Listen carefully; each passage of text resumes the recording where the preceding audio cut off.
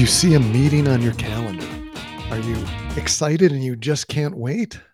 Are you curious as to what it might be about? Are you filled with a sense of dread and loathing? Or is this meeting just a drop in the ocean of meetings that form your life? Hi, I'm Seth Dobbs, and this is the Principle Driven Leadership Podcast, where I share principles of leadership along with examples of how to apply them to help make you be the best leader you can be. These principles are based on my years of experience as an executive leader in building organizations and in coaching others to become leaders themselves. And I believe that not only can anyone develop leadership skills, but that everyone can and should develop leadership skills. I think they're essential in helping you achieve your best in whatever way you might be trying to make an impact. And that's because leadership skills help you better influence others to effectively create durable results. And leadership is a journey, one that often feels like it's just rife with meetings. In fact, certainly in my role, my days are filled with them. And it's because meetings are essential, but unfortunately, so many of us hate them. And I get it.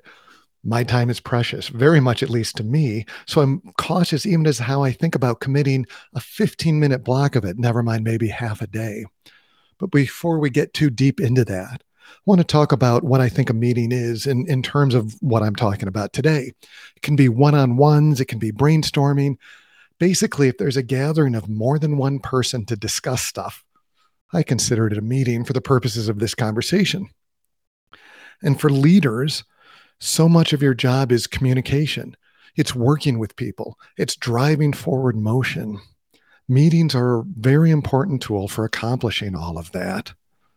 And yet, so many meetings that we're in could easily be an email, a wiki, a direct message, an intranet page. You really need to get these right because they are so important. Now, there's a mantra out there, no agenda, no attenda. And it's not bad thinking, but I actually think we've elevated the agenda as being the ultimate fix to bad meetings. But an agenda is a means, it's not the end. And I actually think that mindless adherence to agendas has often been a part of what's made some meetings very bad. So with that, I offer 5 steps to creating a better meeting. 1, defining the desired outcome and impacts of the meeting. 2, identify the possible pool of participants based on value. 3, size the meeting appropriately.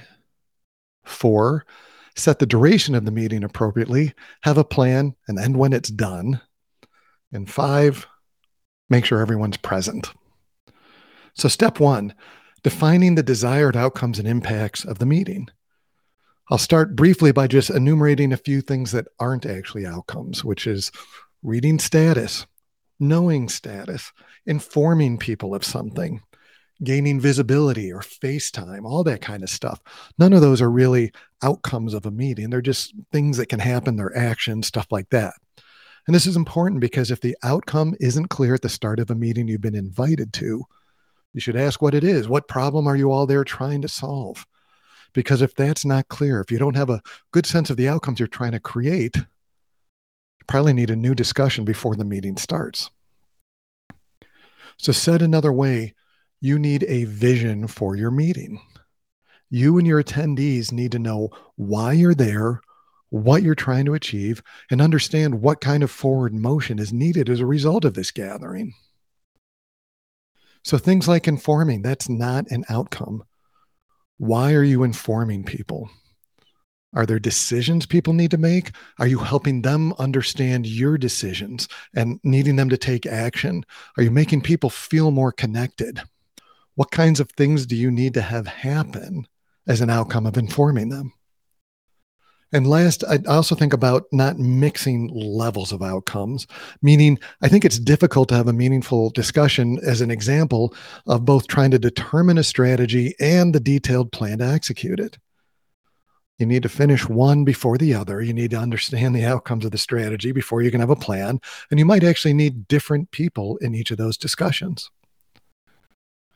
So step 1, make sure you have clear outcomes for the meeting. And it can be many things. The outcome might be something like you need to reach a decision on such and such so that you can do something. Or it might be to ensure alignment so that folks can take action outside and after the meeting. Or maybe you need to resolve disagreements and misunderstandings so that you can move forward again. Maybe you're hoping to brainstorm what's keeping you from reaching your objectives so that you can form next steps to break through. Perhaps you're using the time to review insights that you've gathered so that you can brainstorm around new opportunities to increase revenue and maybe form a plan on how you're going to take next steps. You might even be trying to build a relationship or keeping people feeling connected and motivated. But in all of these, there's a pattern.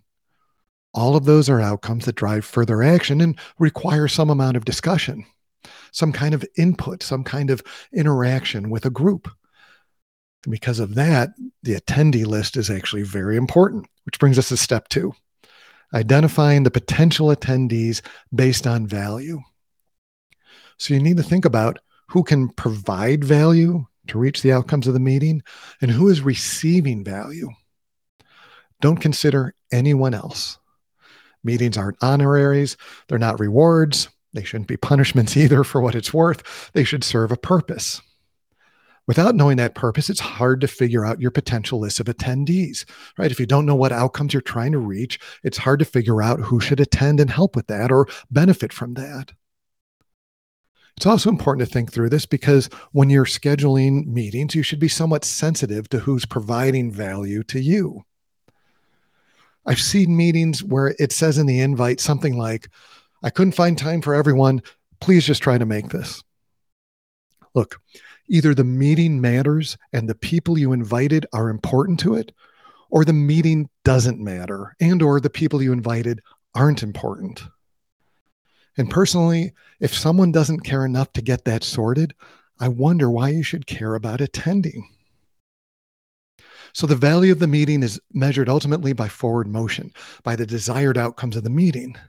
So in other words, if someone is helping to reach those outcomes, they can be providing value. And I find typically that people that are benefiting from the meeting are often the ones that are scheduling it. Sometimes they're providing it. But again, you should think about the whole value chain in terms of who should be involved and how you go about scheduling it.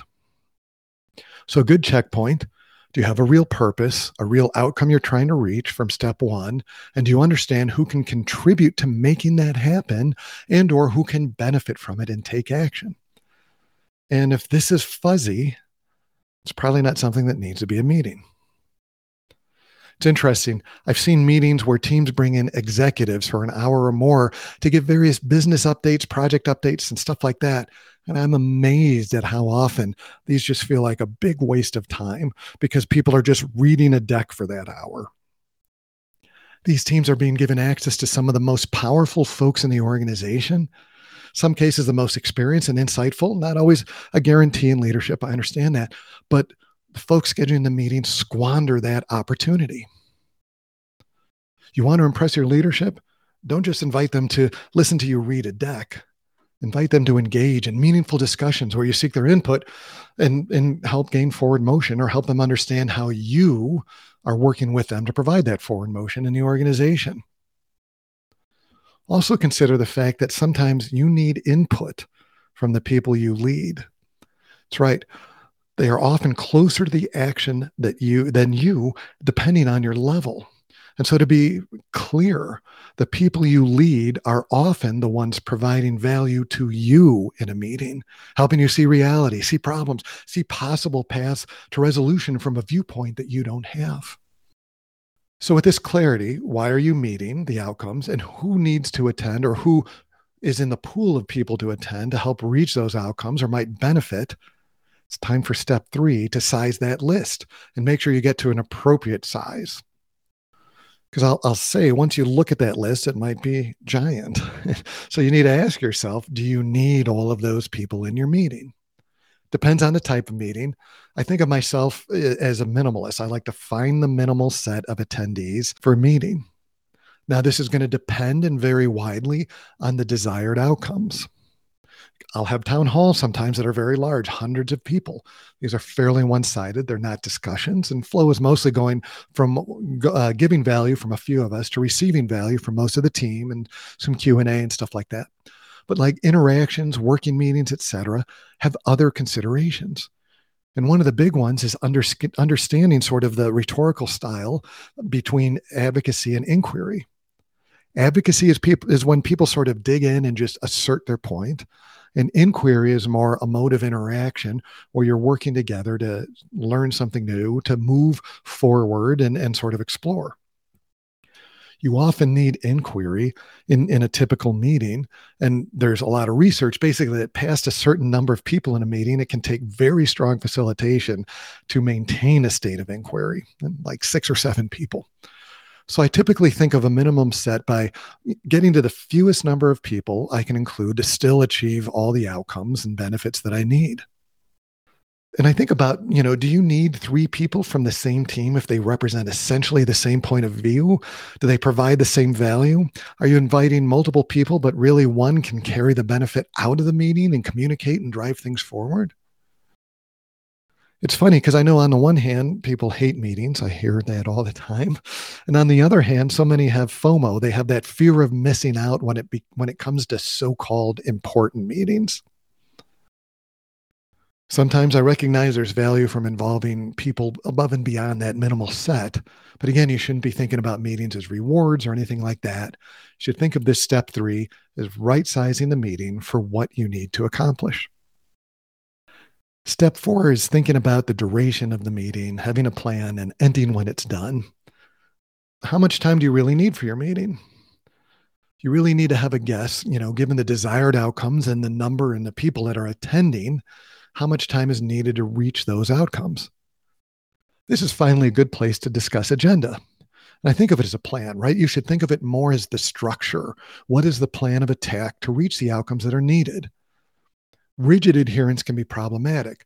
Time boxing, however, is an important skill. It's an important sort of tool in your toolkit in facilitation. But you don't want to just hit the time limit and say, oh, time's up on that discussion, time to be done. I mean, that can be useful maybe for keeping things on time, but not necessarily for achieving results.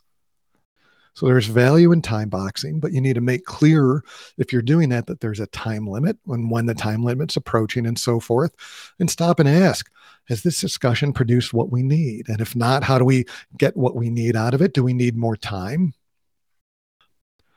Another important thing to consider in duration, right-sizing the attendee list and setting the duration are very related concepts.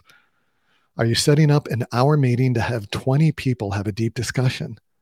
That doesn't give anyone a lot of time to actually contribute value to the discussion.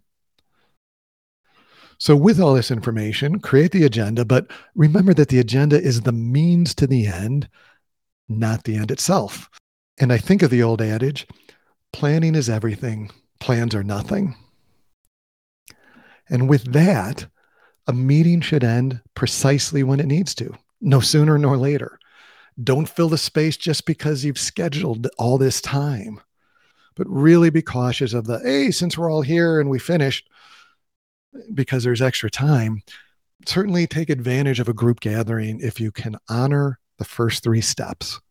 Make sure you understand the outcomes, you understand the value of the people there, you have the right people there. If not, you'll need to find different time. Step 5 then, be present and make sure everyone is present. Many people multitask when in meetings, or really more to the point, I think they're actually ignoring the meeting that they're attending so that they can work on other tasks. And they do that until they're called out or until whatever more important thing is resolved. This is a lot of why meetings can be such a waste of time. You get these meeting samplers. They don't know why they're there. They don't know what value they're going to provide. They're listening in a little bit, jumping in when they need to, not paying attention the rest of the time. So if you've done a good job with the first 4 steps, making the outcomes clear, understanding people's roles, making sure they understand it, they should recognize that importance, why they're there, and they should be present. And if you have people that can't stay focused, especially if there's a repeated pattern, I have to ask if they're really providing or receiving value and consider if they need to be a part of that or future meetings. So getting good at meetings, very important. I spend a lot of my time moving from meeting to meeting. The more clarity going into each meeting, the easier it is for me to shift context. So remember these 5 steps. 1, make the outcomes clear. 2, make sure everyone understands if they're providing value, receiving value, or both.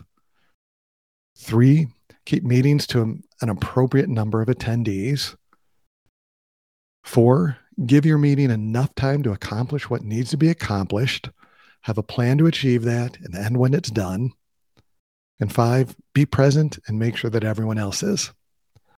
So with that, what are you going to change for meetings you have scheduled tomorrow? And how are you going to encourage others to clean up their meetings?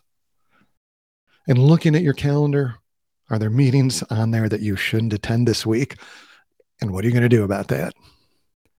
Thanks so much for joining me. Please subscribe and share with a friend if you liked it. And join me next time where I'm going to talk about the second core principle of leadership, that leaders resolve problems.